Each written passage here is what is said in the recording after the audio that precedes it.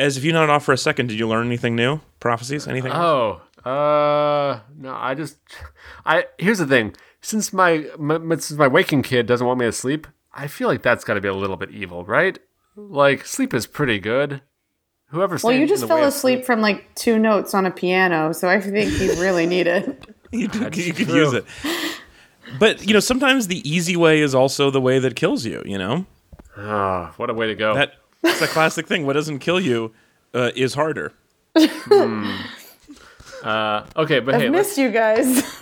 Yeah, we're about the same. Also, while we were gone, my son gave me a cookie, so that's pretty good. Hell yeah. So waking Caleb works? Yeah, waking. One for waking Caleb? Yeah, 1 point for waking Caleb. Waking Caleb is Cookie Caleb, which is pretty good Caleb. This is how they get you, Ezra. I'm okay with this. Hey, there's worse ways to get got. I've been got by worse things for way less than cookies, man. This is... I just think that all of the good things happening when you're awake... Wait, I can't tell which one's evil anymore. Now I've confused myself. All right. The point is, one of your kids is the devil, and if you don't figure it out soon, you're going to have a lot of cookies in hell. Both. Well, that sounds pretty good, too. They'll always be warm. Who wants a cold cookie? That's true. Fresh out of the atmosphere cookies. Of all the things to reference right at the beginning of the show that we talked about before, that's a weird one. That's a weird thing to come out of nowhere. Children, I always love hell. to do a callback to something people didn't hear. That's my favorite game. Yeah.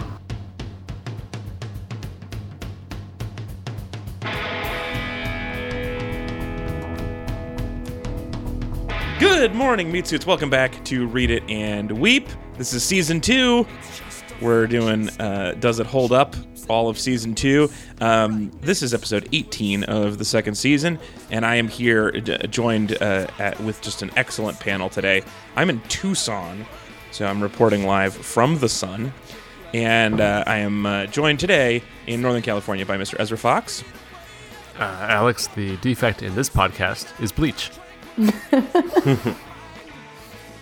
All right, so clearly the audio is the text situation is worse than I thought it was. Okay. It seemed like our opening riff was so clean, and then now it's like dropping every few seconds. Is it really that bad for you? So do you need to redo this? Unplug it, plug it back in? Yeah, what do I do? Can you turn off Tucson? Turn off Tucson and turn it back on? Yeah, wait 30 seconds. You gotta wait the 30 seconds. Right, wait 30 seconds while it's too soft, and then bring it back. I like that. It's only good because it snuck up on you. Yeah, I didn't get it for a while. It's a thinker. Yeah, so maybe just the internet in this condo sucks?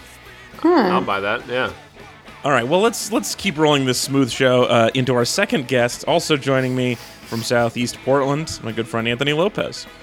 Hey, very excited to be here. This is going to be a good one. I'm feeling good about this. I'm so excited to hear your thoughts on this. And also joining us...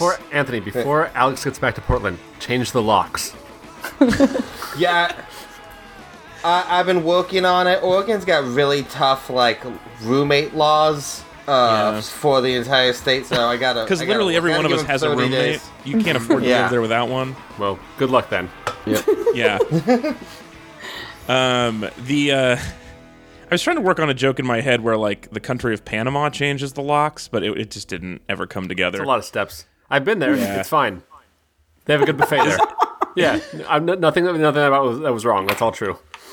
Wow. Okay. Well, it is a country in turmoil, but I'm sure it was fun for you to show up and eat the buffet and then leave. This was over a decade ago. I don't know how much turmoil there was. Oh, so you started it. Hey, really, just flick the cigarette butt on your way out. So a giant international incident. Also joining us, a very special guest, a Read It and Weep favorite and new mom. Please welcome back Lisa Battle. Hi, I really want to know where Idaho is and when it is. I'm very confused by this whole Idaho business. I mean, it's wherever you want to go, right? I'm pretty sure it takes place in Idaho. You mean Idaho City, Idaho? Maybe. I mean, is that Idaho a place? It seems to be. Because I kept thinking I misheard Idaho. And then I saw a sign that said Idaho, and I'm like, that's a great town. But I don't know I thought the when Idaho in sign time was it just is. I thought it was just on the bus station. The movie Idaho. takes place in Preston, Idaho. Okay. Not Idaho? Not Idaho. But I thought on the bus. I mean, though, maybe the bus maybe they you got took. the Idaho cut. Yeah, you accidentally watched a weird illegal version where they had to change all the names so that like the state of Idaho didn't sue them. I don't know, but I was confused thoroughly throughout the movie, so this Was makes there a sense. part in the movie where they went to Mississippi? No. Okay. 'Cause that would Maybe? have been a giveaway. Okay. But it was Idaho, right? Yes, this all takes place in Idaho, which is one of the things I like about it. Actually, it's just this very specific Idaho small humor? town Idaho feel. Yeah, Yeah. I don't bet really I've know spent a decent Idaho. amount of time. I've driven through it a lot of times, and I've spent a bunch of time in Boise. And this felt, I don't know, it felt interesting. It felt like a place that I don't see a lot of movies set, and I enjoyed that about it. Which we're gonna find out here in a second how much we enjoyed about it because let me tell you first what we're watching. We're watching Napoleon Dynamite, the 2004 small budget picture that surprised everybody after Sundance and kind of exploded right about the time we were all right about college time for most of us. Early college. I'm pretty confident I saw this with you, Ezra, but maybe I'm wrong. It's a decent shot. I just don't know if we did. I don't know hanging who out- I saw it with either, and it was definitely when I was in college and someone made Yes. me watch it. Oh, that's intriguing. All right, well, let's go all the way around. So this was my nomination. We had a couple of things that I was thinking about, but for some reason, someone had made a reference to this the other day, and I was thinking about it as a good does it hold up because it was so polarizing at the time, and I feel like, I mean, I definitely enjoyed it when I saw it in college, but I think back on it mostly unfondly. I think it's one of those movies that's gotten worse in my memory, so I was super curious to see if it held up for me. And when I texted Anthony about it, Anthony, your word was, I have nothing but contempt for that film. So not a lot of ambiguity from you. So let's start with you then. When did you see this the first time, and what were your feelings then?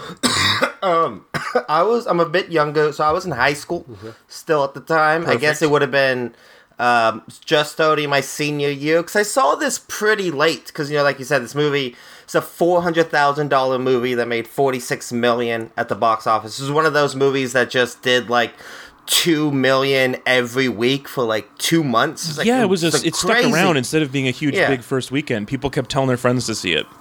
Yeah, so by the time I saw it, I saw it by myself. I remember I was like, I'm just going to go see it, I guess. Interesting. It was already so quoted that and sounds like the referenced that it was already a little played out for me by the time I saw it. I mean, there's definitely things I admire about it. Rewatching it, it's definitely softened my feeling of it, but a lot of my sort of, I don't know, I guess just memory of it is just like the way it was such a phenomenon. It became such a, like, advertising and marketing thing. Like, there was so much merchandise for it that I remember selling when I was working, like, a shitty retail job.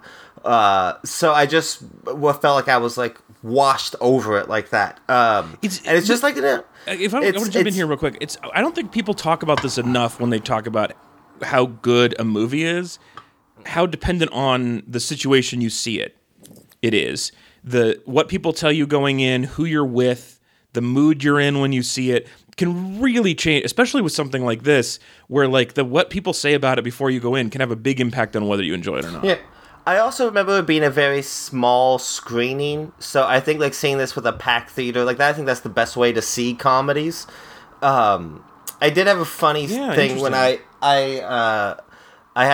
didn't have a lot of time this week, so I had like a few hours early yesterday morning to watch this.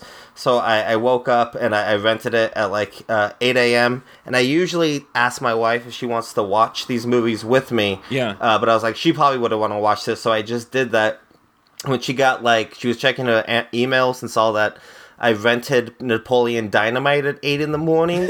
She just texted me and was like, "Are you okay?" And I was like, "Yeah." She's like, did you just watch Napoleon Dynamite at 8 o'clock? And I was like, I get how that could seem like a cry for help.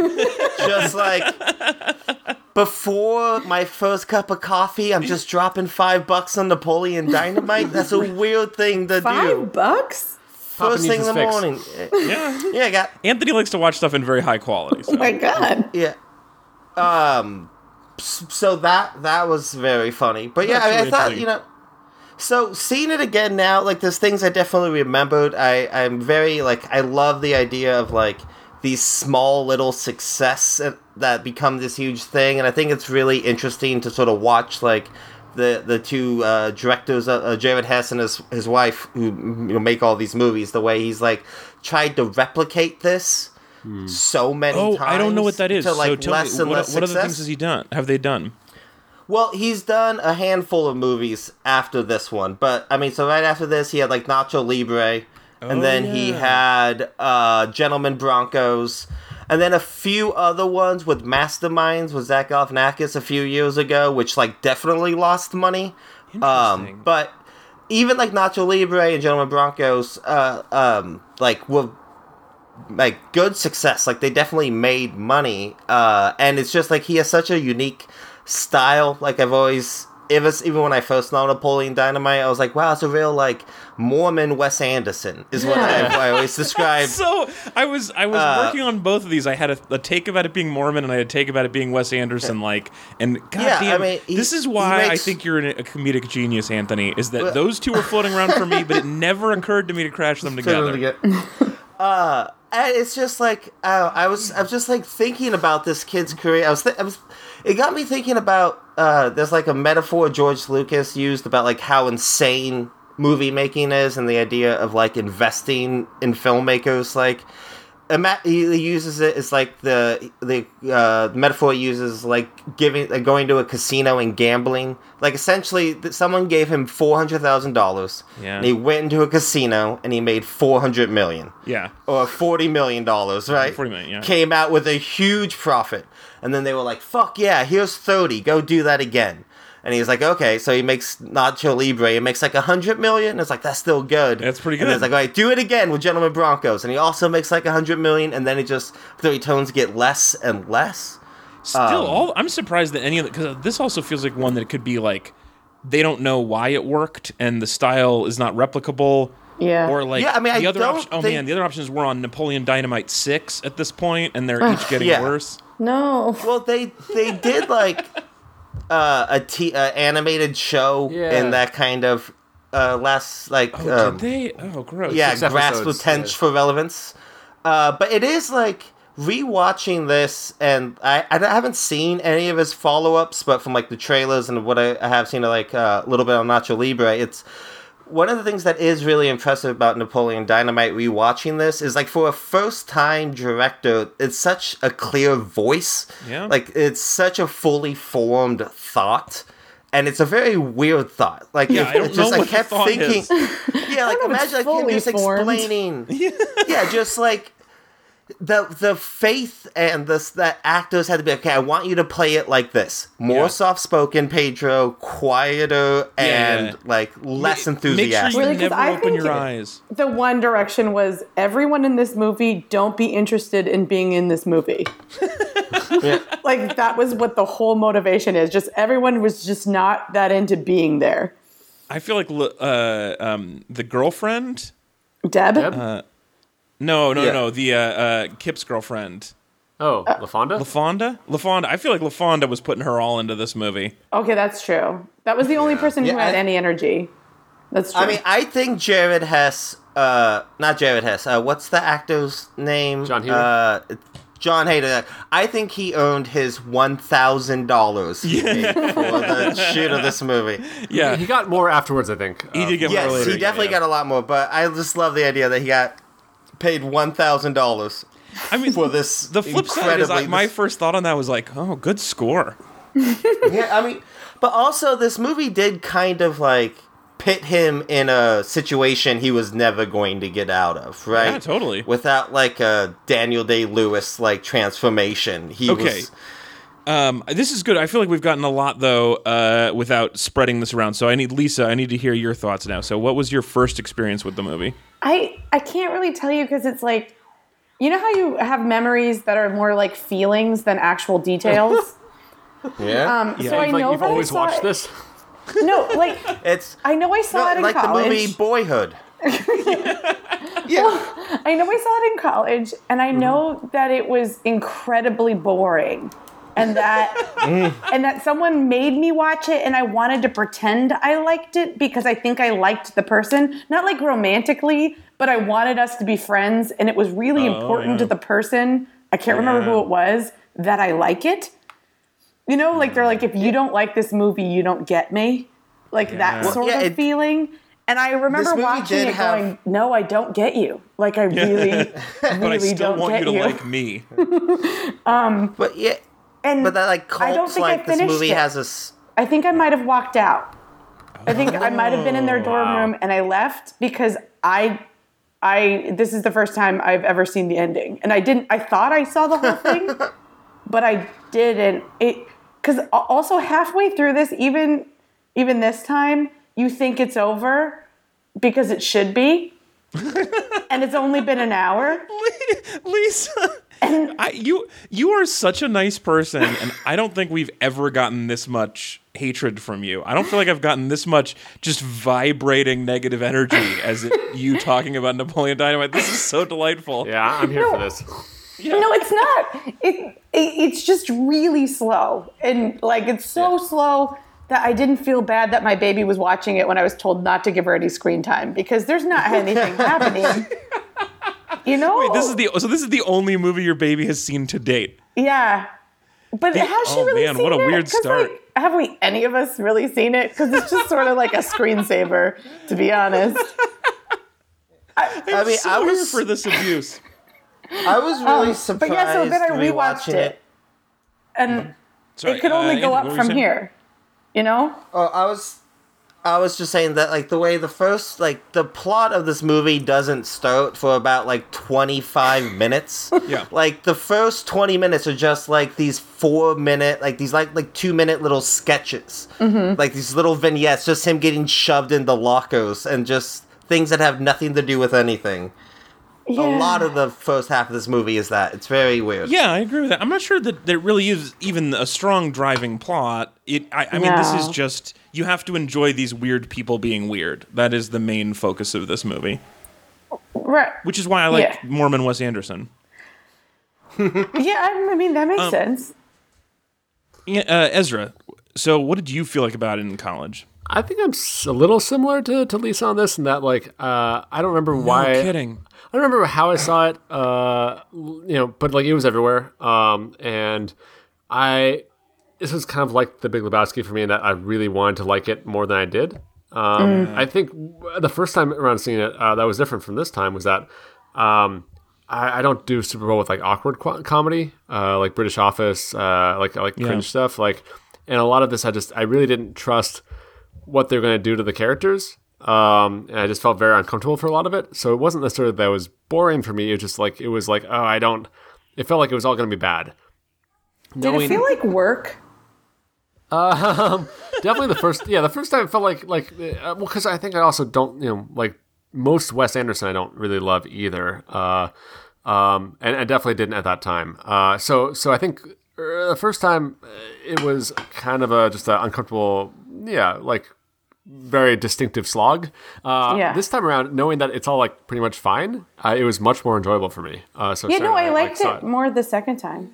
Yeah. Oh, interesting. Wait, but can I tell you what it really feels like? Yes, please. What it really feels like is, you know, when you're like looking at a magic eye and you have to like work to make your brain fuzz over to see something that's not there. And it never works. That's my experience. That's what it feels like. It feels like you have to get into Ezra, you've never seen a magic eye? No, but we can talk about my pain later. Let Lisa keep going.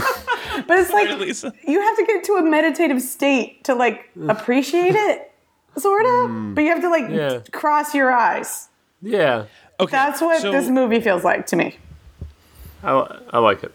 Yeah, I had a coworker I was talking about this movie with today, and I thought she said, I haven't seen it in a long time, and I'm not a big fan of, like, stoner comedies like that. Oh. And I thought that was such a funny read that only, like, in your memory could you think of this movie as, like, a stoner comedy. Because it is so, like, clean and wholesome. Like, it's weird and, it's like, not very clean. off beats. I don't think it's clean. But it doesn't have, like... There's, like, a gigolo in it. I mean, it's pretty clean. Even when there's the dirty parts, he's saying bosom. Yeah, but isn't he, like, secretly selling his body? What? Talking about? That's a great reading. I didn't realize that part of it. What? Yeah. Lisa, point to the textual evidence for this theory. The sexual evidence. He's going to take Napoleon to the dance, but he first has to drop off some Tupperware. And then he goes in, she like yanks him in. They're totally having sex. Yeah, I kind of have to agree with that. And then later, I'm a friend of your mom's, as in I am her prostitute. No? No. Okay, look, he might be... Whether or not he is sleeping with these women that he's selling Tupperware to, I'm not sure is entirely supported. But even if he was... He's not having sex with them for money. He's having sex with them for sex. No. Or I to think help with the the deal. Tupperware is like a way to get around it. Like they're actually buying Tupperware, but they're really buying him. Whoa! Well, I love this reading, Lisa. This is. I mean, you are in top form today. I just thought that was what it was. I mean, he's a sexual predator, but he also might be, hard on his luck. I think that this is the type of thing that, again, not to come back to the Mormon thing, they're very nice people, that he would have never even considered that people could read it that way. Yeah. Like, agree. It seems like if you brought it up to the filmmakers, he'd be like, oh, people have sex when they're just trying to do good, wholesome sales? Yeah, he's a scumbag, but he's just selling Tupperware. And he gets a good ending. That was the weird... The ending is everyone's... Ending is good, including him for no reason. Yeah, he does nothing. Yeah. Since you're talking about the stoner comedy thing, I want to give another quick anecdote. This was from Lauren on our Facebook page, who said, I was at a restaurant, and the table next to me were 4 retired Catholic priests, and they were talking about a bunch of stuff, but I remember most was one guy, he said he didn't understand the young people today and their movies, like Napoleon Dynamite. This was in 2018. 14 years later, it's still bothering him that kids today like movies like this. It is disturbing a little bit. I get that. Well, so I guess I'm the only one then who had a almost entirely positive experience with it the first time around. So I cannot remember who I watched it with. I would have assumed it was you, Ezra, because we watched so much stuff together. But even if it was somebody else, I sort of expected to not like it because I'm suspicious of Wes Anderson. I didn't like Big Lebowski the first time I saw it, although I liked it a lot more later. But this just is, and I hate awkward comedy. That's not a thing that I like at all. And for some reason, this just tickled me the first time. It just got me in all the right places. And that was the, I'm sorry, I just got stumped trying to decide if there was a joke about which places that was, but it doesn't matter. You can just glaze over it. It's fine. We know there's a place. It's fine. There's a place for us somewhere. But I just think that there's a lot of it is it's sort of a period piece for the late 80s, early 90s. One thing, even though it takes place in 2004. Yeah.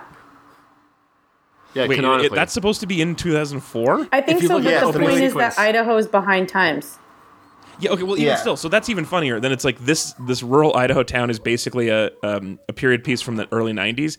Just like the long-corded phone where you go around the corner of the wall to get privacy, like that sort of thing tickled me. I gotta say, I think also, like, comedy-wise, the funniest thing a person can do is run quickly with their arms limp. Yeah, that is pretty good to have that be like the ongoing thing. That is so funny, and everybody does it in this movie. That's like, for some reason, everyone in Idaho runs with limp arms, and it cracks me up. And I still, not when I'm jogging, but if I'm running to see somebody or crossing the street away from a group of friends, I almost always run limp-armed because it makes me laugh. So a lot of it just I thought was super funny at the time. This time I sort of hated it, and that's one of the reasons why I wanted to check in, is I wanted to see like did this like actually hold up in my brain? Was it just the right time and place? Maybe I had the opposite experience of you, Anthony, where I watched it with like just the right people at the right time. But this time around, I was not as taken with it. I thought mostly I did not care for it, with a few exceptions. One being the arms, and another one being that I really like Deb. Yeah. Yeah. That was the thing that I did not remember, was like Deb is the best part of this movie. That's what I remembered. I was like, the girl from Andre's in it.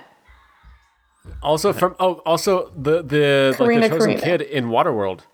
Ah, yeah. Oh, yeah. That's a great point. Good pull. That's a real She's also point in Veronica her Mars. favor. Ooh, also Mac in Veronica Mars. Yes. She's done a lot of good stuff. I mean, and she is so rad in this movie, and she's a really interesting character. She's got a lot of the same quirks as other people, but also some like more interesting drive, and she actually believes stuff and stands up for it, as opposed to Napoleon Dynamite, who's like a compulsive liar and basically an incel if he had internet connection. Right. But I mean, like he's a mess, and she is so rad that I. That was the thing that I'd forgotten, was just like what an interesting character she is, and everybody else everyone else in the movie kind of sucks. Yeah. I mean, I really like Kip personally. You do.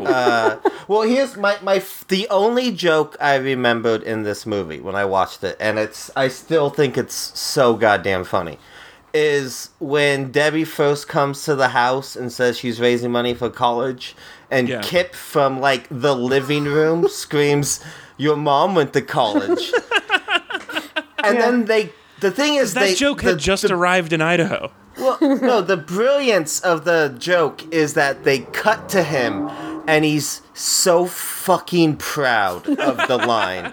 Like, just how, like, not, like, he doesn't think it's funny, he's just like, I fucking killed it. Like, there's this confidence, and, like, oh, that to me is the funniest part of. I just love his and then like moment. Deb runs off like with no arms, also limped arms, and also, oh man, people running away and leaving their stuff behind is also funny to me. In general, I think people running is one of the funniest things. I think that is an underutilized comedy trope. Also, Kip, this had to be. I hope this is an actor choice, because I think he makes one of the funniest choices in the movie. Is in the karate class when the guy says attack him, and he goes for a sweep, but like a very slow sweep. That is hilarious. Like, attack me, and being like, yeah, I'm gonna sweep the leg. That's my move. And the best part to me is that the instructor goes, "Okay, that was good." Yeah. When it certainly wasn't. But like that's the sort of stuff where, like, with Napoleon being like this compulsive liar, acting like it's women's fault for not liking him, and also being obsessed with martial weapons. He creeps me out a little bit. Yeah. He would be on Reddit all the time. That's what I know about Napoleon. Yeah. I mean, as soon as like, you know, whatever, it's 2030, Idaho will have that problem. But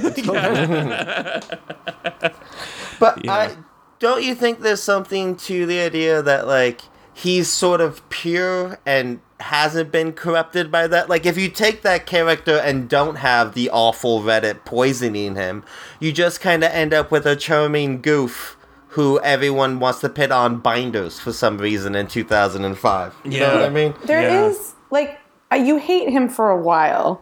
Because, yes, he's a compulsive liar who lives with a man-child and neglected by his grandmother.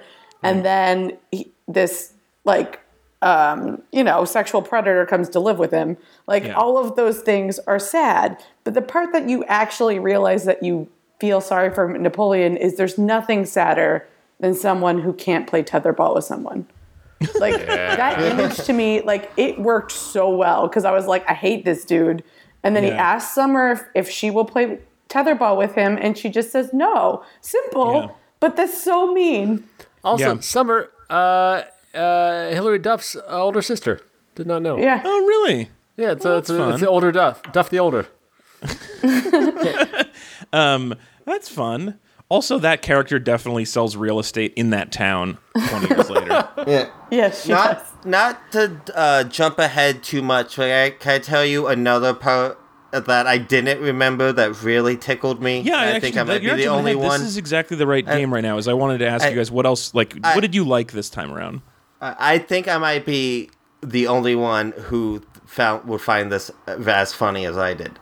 But there's a scene in this movie when Pedro's running for election where Napoleon witnesses this bullying on this like kind of nerdy kid. Yeah. He needs he wants like $1 for like a soda, and like he ends up coming over and says like Pedro offers you his protection, and that's okay. But what's funny to me is the fucking bully walks up to this kid and grabs him by the back of his neck. Yeah. And yanks him like a fucking lever. Like repeatedly over and over and over again. And assault. it's like appalling and horrible, but it's a movie and everyone was fine. And just the idea of that direction. Like, so you want me to bully him? No, I want you to grab his neck and like an old-timey train conductor trying to stop a train, just yank him as hard as you can, up and down. Hey, Steve, you got another 2 more in you if you think he can do that? All right, we're going to set that up. It's just... It's like it goes into like the kind of that what I was talking about, like the fully formed thing of his like how specific and weird his style is. Like that's just such a choice, and it was like shocking. It was like I was kind of like dozing off and bored at this point, and then that happened, and I'm like, what the fuck am I watching? This is. There is we were like dozing random... off because it was 9 o'clock by this point. Yeah, I would agree that there's random specific violence that is like like give me a tot. Like the whole tater tot scene, and then he just kicks his pocket full of tater tots. Like that's just, I didn't see that coming. I don't know why you would kick response the pocket of tater tots. Like that just isn't pleasant for anyone. Yeah, that was good. But like it is very like that made me jump. And also I do love tater tots, so I do think they picked the perfect thing for him to like that we could all relate got more to. Successful. Like, do you think the profile of Tots rose after, like, in the last 15 years after this movie? I would say it definitely has, but whether it's correlation or causation, I could not say. But Tots definitely have made a huge jump. Also, to be fair, we live in Portland, which has a giant tot slant in terms of popularity. Yeah. So it's very hard for me to judge. And I wasn't there in 2003, so I couldn't tell you how much Tots were there then. Yeah. I've lived in Portland my whole life, and I've only ever known Tots, if you know what I mean. We love Tots here in Portland. Well, actually, I think this is a good time not to give this movie credit for it, but just simply to appreciate the food that is tater tots. Like, as a product that was invented as a way of getting rid of garbage. Like, and you know what? Here's what I can say about tater tots. Put a bunch of French fries in a pocket. That pocket's gonna get gross. The fries are gonna get gross. Yeah. Tots travel. Hold up, they travel better. Yeah, for sure. So they travel better. Also, it's a really good texture. You get a lot of surface area of the different little pieces, so you get a lot of fried in there. It's the one hand toss in your mouth is a good size. I mean, it was a really clever invention and a thing that I do enjoy. It was a great choice, though, for the movie, because I do envy somebody eating tots in a classroom. And it makes sense for Idaho also, right? It's a particular place. Yeah. And I mean, speaking on the food theme, how do you guys feel about the credits? Because that was another thing that another thing I remembered about Napoleon Dynamite. The credits are made with food. I did not remember that, and when I watched it, it made me want to never eat again. Well, it was supposed to make you feel like high school, so it was like cafeteria food. Yeah, but it was 90s cafeteria food. My husband walked in, and so like just in general, I had the lowest expectations, and he had the lowest expectations. And he walked in, and he goes, "God, I miss title sequences." And then he just walked out. And I was like, in that regard, I do like that it is a title sequence. It's just so gross. I mean, I kind of liked it because it does give you like the feeling, and then it made me think of like other movies that have title sequences, like To Kill a Mockingbird. So I was like, okay, well, they both share that. Was there a lot of food in that sequence as well? because Yeah, it was all birdseed.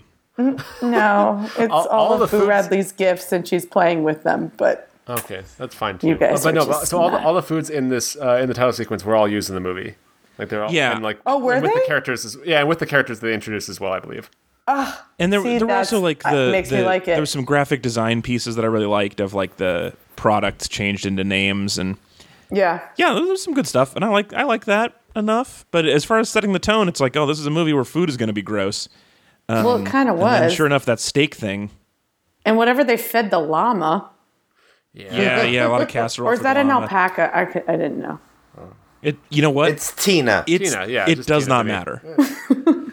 Yeah, you can call her Tina, but also it does not matter. I think either of those creatures should just get over it if they get called the wrong one, because it is not important to the rest of us, and that's how they should feel.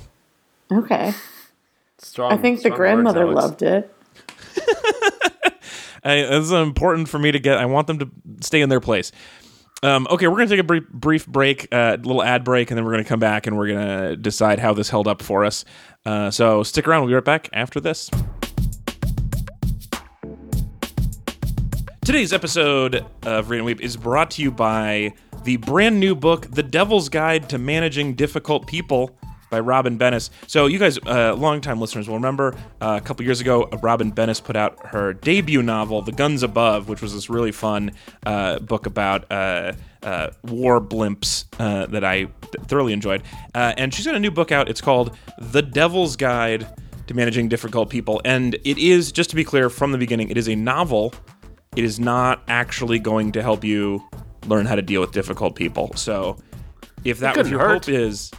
there's definitely some lessons to be learned along the way, but if you were hoping to just like get some quick tips and like here's how you deal with difficult people, would have been really nice.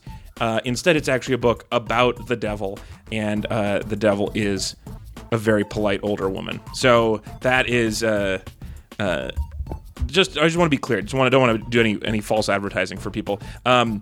It's really fun. It's totally funny. I really enjoy the voice of the narration of it, the main character.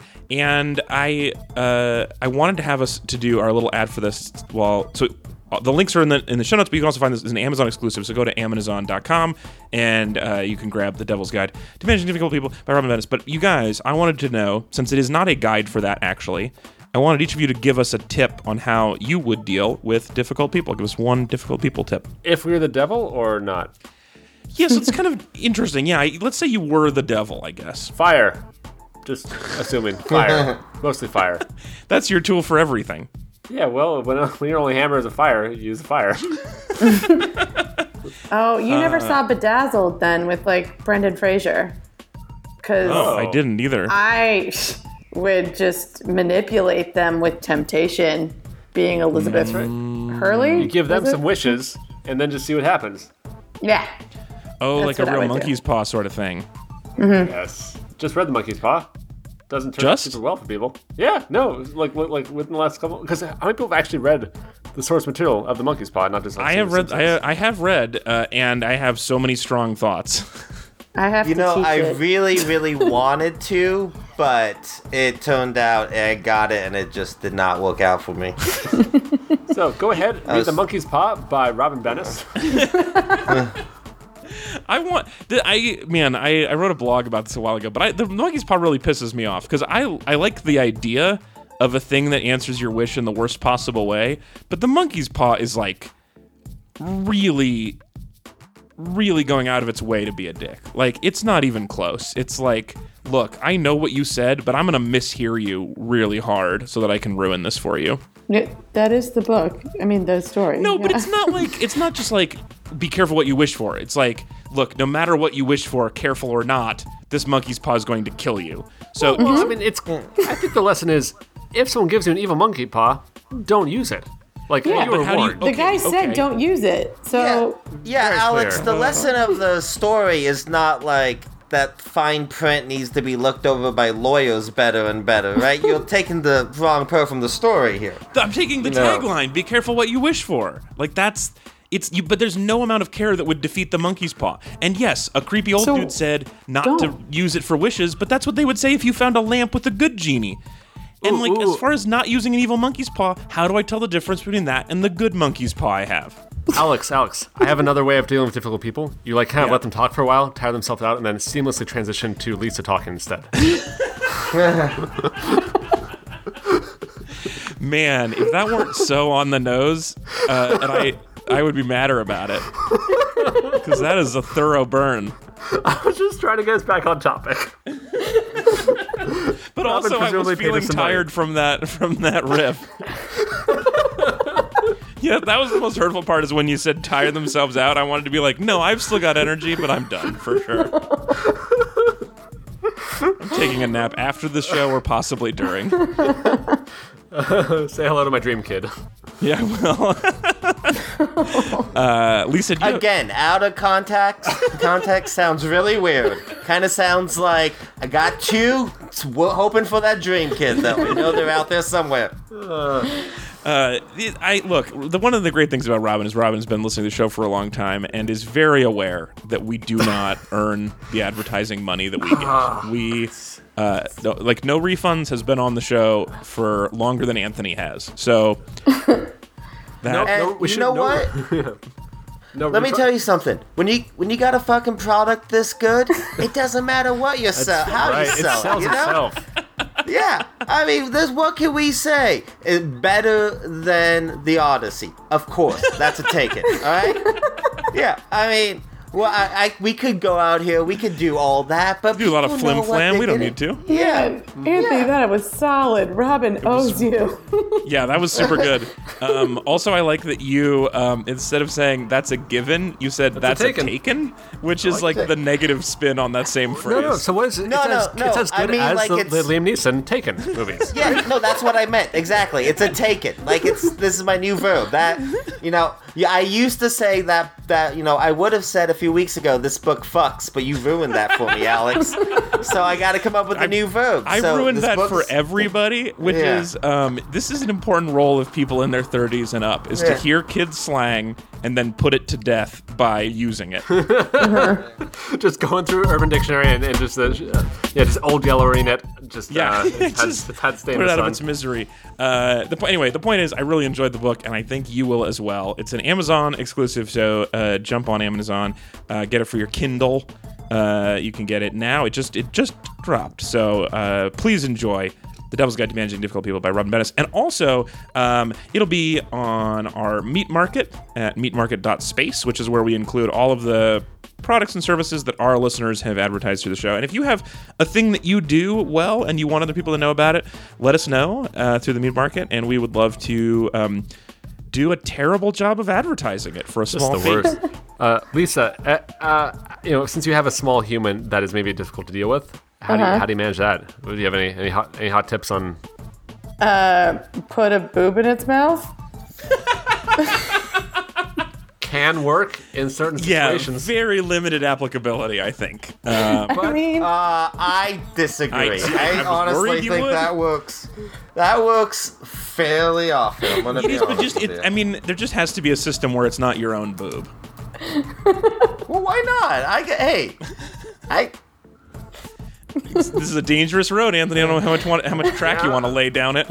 What, that I can't put my own boob in my mouth to make me happy? Why not, Alex? What do you have against that?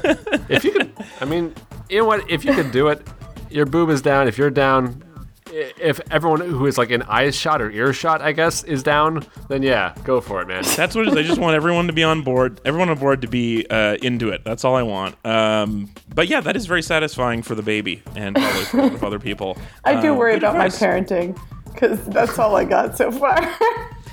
You can coast a while. Yeah, on ride that wave. I'll be honest. Yeah. It's you won't have to have a plan B for a little bit of time.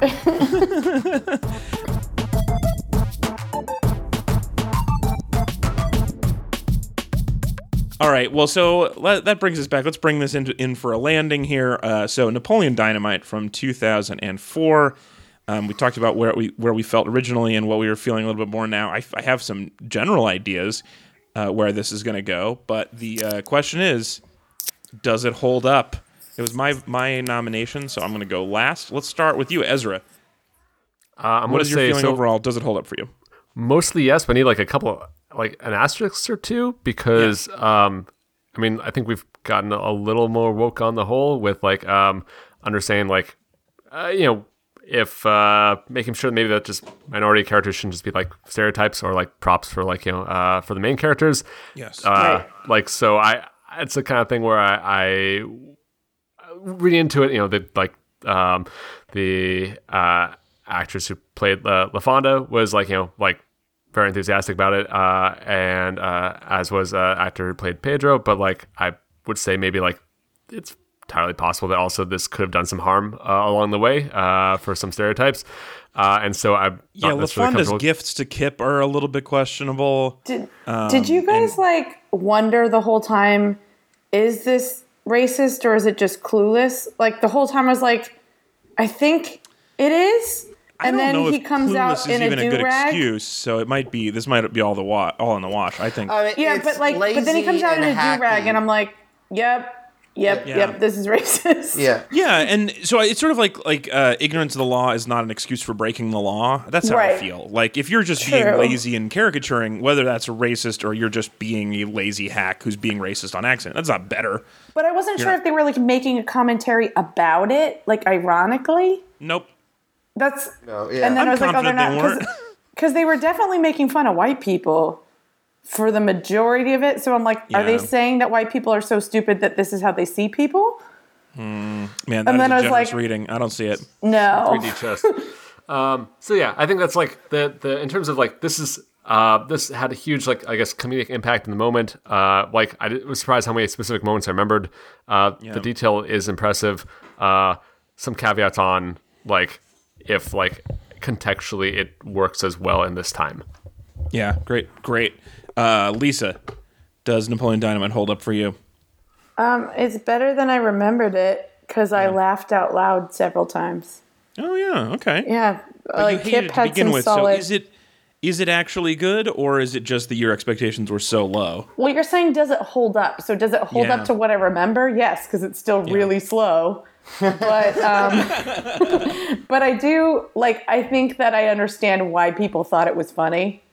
Now, maybe because my expectations were so low that like I was like, oh, okay, I kind of see the humor in this.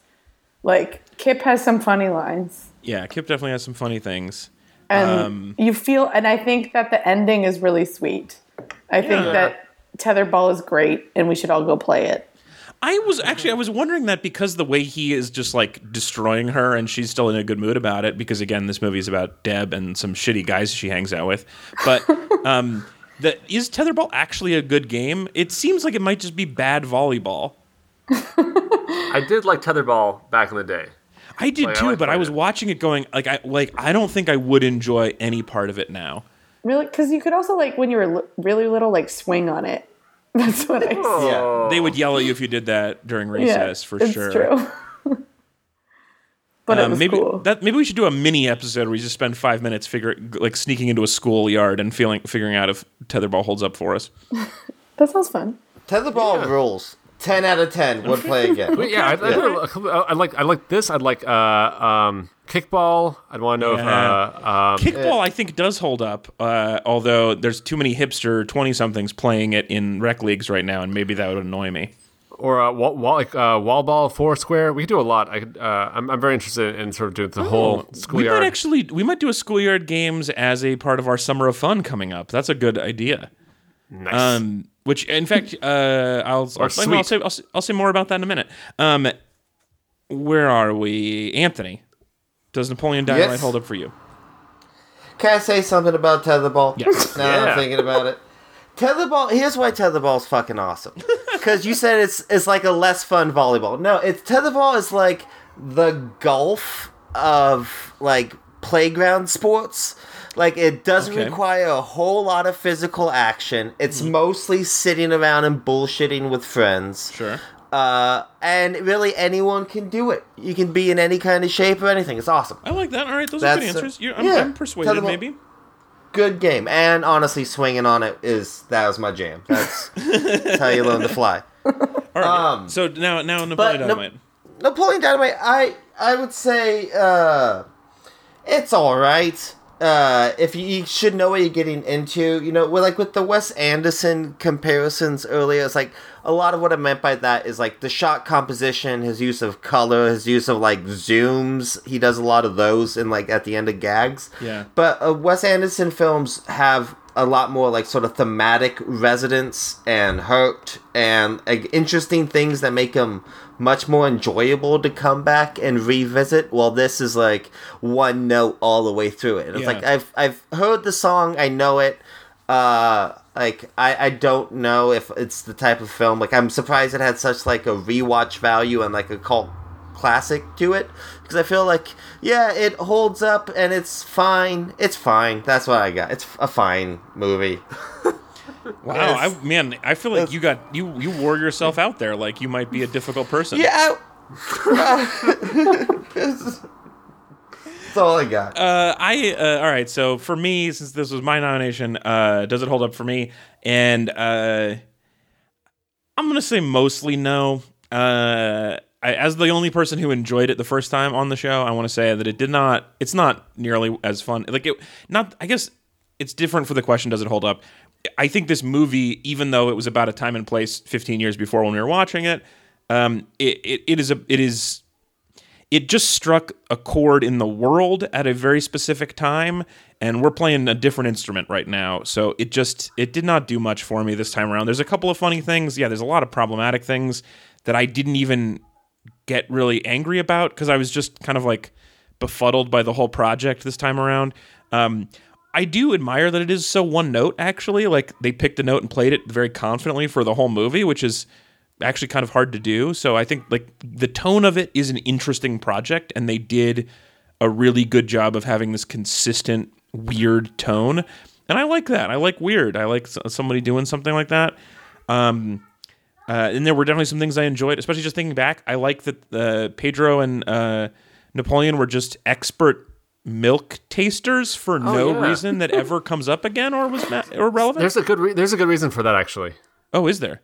Well, so I don't know if anyone did like a little more research on this, but there is a short film called Peluca that like Jared Hess and Jerusha I did know that. Like when they're back at BYU, John Hader stars in it, and like there's sort of like a section on I guess Future Farmers of America and like having to study for this, and there's a couple like basically like same bits that are in that short. That 8 minutes. It's kind of interesting to sort of see the proto, I guess, version of it, since you talked about sort of Brave Little Toaster being like the rough draft of Toy Story. Yeah.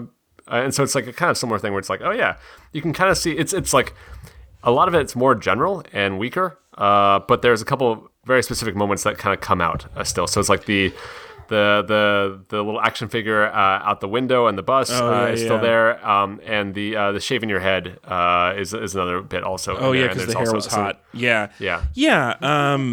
That was really interesting. So I get the time and place, or the place part of it, is also one of the things that I liked the most about it. All right, so I'm going to say not really, but with some asterisks that are more positive, sort of the opposite of what Ezra said. Mm-hmm. So that's a wrap on Napoleon Dynamite. Really quick before we go, a couple quick mailbag items that I want to talk about. Number one, Leanne sent us a message on the latest episode. This is when we were talking about Brave Little Toaster. I said, in an exasperated fashion, not everything can be alive.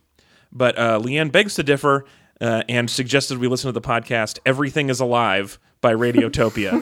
Oh, no. Which is apparently quite the delight. And I haven't listened to it yet, but I do like Radiotopia a lot, so I believe that it is good. I believe it's like a series of podcasts from the first person of inanimate objects. Yeah. I want people just to start sending, anytime we say the name of a podcast, for someone to be like, that's a show. Like, yeah. You know how all the time I'm always like, Alex, what the fuck with Mark Maron? And no one is ever like, that's a show already. So this is it's like interviews with items. So like episode 1 is Luis, a can of Coke. So they interview him, and then Maeve, a lamp post, etc. And apparently it's quite good.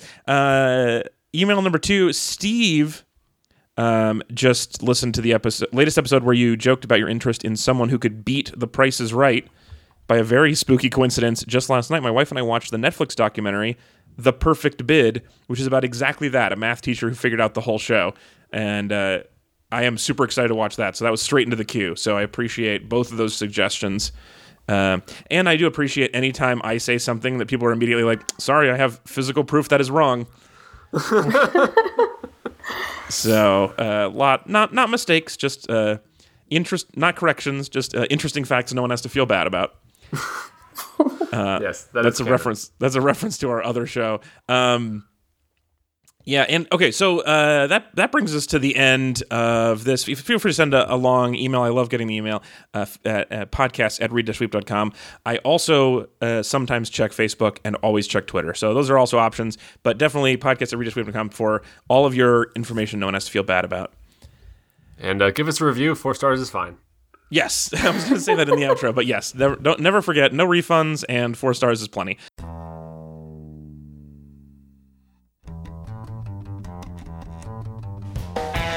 All right, that is it for our show, everybody. Thank you so much for listening. We will be back again next week. Boy howdy, we have a really interesting week planned. We are going to be watching some classic Doctor Who starting next week. So, actually, man, we have so much going on in the show, so much exciting stuff to look forward to. So next week is the last episode in May, and then starting in June, we're going to be doing our Summer of Fun. So I think I mentioned this briefly last week, but Read and Weep, for the summer, we're going to be entirely reviewing experiences instead of movies. So it's our summer of checking out things like, for example, playground games and seeing if they hold up. We're probably going to go to a Chuck E. Cheese at some point. We're going to try some Taco Bell. When I asked Lisa what she wants to do at Does It Hold Up, one of her suggestions was Taco Bell. So I think that definitely should be something on our list. I actually might want to do a whole fast food day where we get like a few different meals like we did with the candy and then just... No. Do one at a time. Well, there's too many episodes. I just like to taste a couple of things. But okay, well, we'll see. We'll see. Good suggestion. But before we start that, so if you're a Meat Buddy, please, you can go into the Meat Buddy secret voting panel right now and vote on what your favorite Summer of Fun items are, and we'll try to do the ones that get the most votes. And speaking of which, we had Meat Buddy Carrie, who recently just re-upped and increased the donation that they were giving us for being a Meat Buddy. And in doing so, also pointed out that Classic Doctor Who, they had suggested Classic Doctor Who on our Meat Buddy voting system, and it currently stands as the thing with the most votes, and we hadn't gotten around to it yet. So, partially maybe inspired by the increased donation of that Meat Buddy, I was spurred on to action. So we're gonna take that on next week. I'm very excited about it.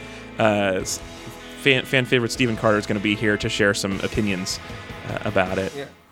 And I don't want to step on your toes, Alex, but I don't know what episodes you were planning to pick. But if you're listening and you have a good frame of reference on maybe what we should do, because I know there's so many doctors in so many different eras, I'm very curious what we're doing. Yeah, it's a mess, and we're definitely not going to be able to do it justice. There's so much to do, but we are going classic. It's going to be some old stuff. And you're going to wear a scarf.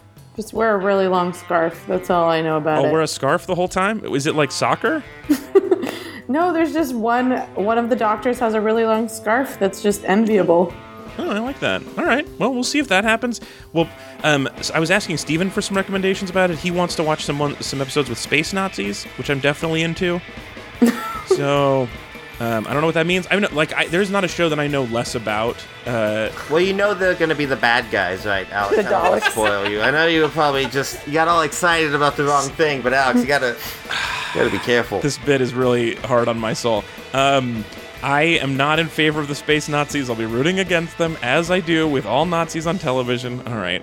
I don't know why I have to keep saying that. Yeah, on television. Yeah, that's the problem, Alex. Radio Nazi. That's the problem. Oh, man. All right. Anyway, so much good stuff. My point is so much fun stuff coming up on the show. So thank you all for listening. You just said that after the Nazis.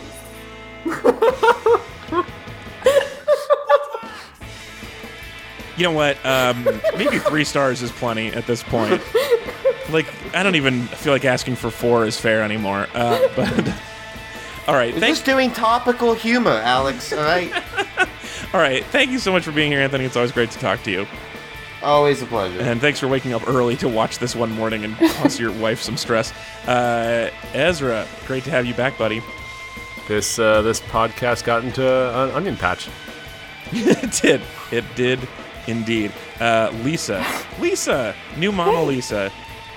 Yeah. Thanks for wasting your 1 hour away from your baby talking with us. Guys, I give you more than 4 stars. That is your metaphorical way of sticking a boob in our mouth to get rid of us? Sure. Stick 4 stars in our reviews to get rid of us.